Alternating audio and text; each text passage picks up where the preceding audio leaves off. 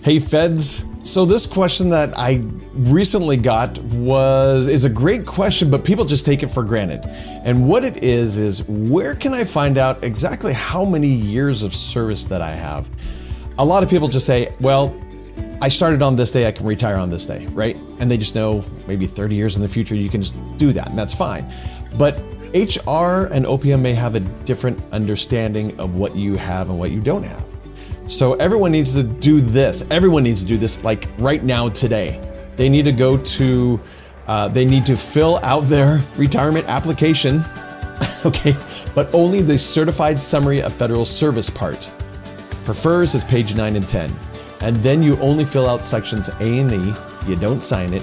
You turn it into HR. HR gives it to OPM, and OPM sends you a report with how many years of federal service they think you have. Now, normally that's just fine.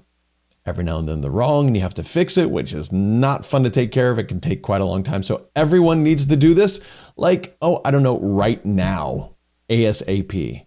So why are you still watching? Go do that now.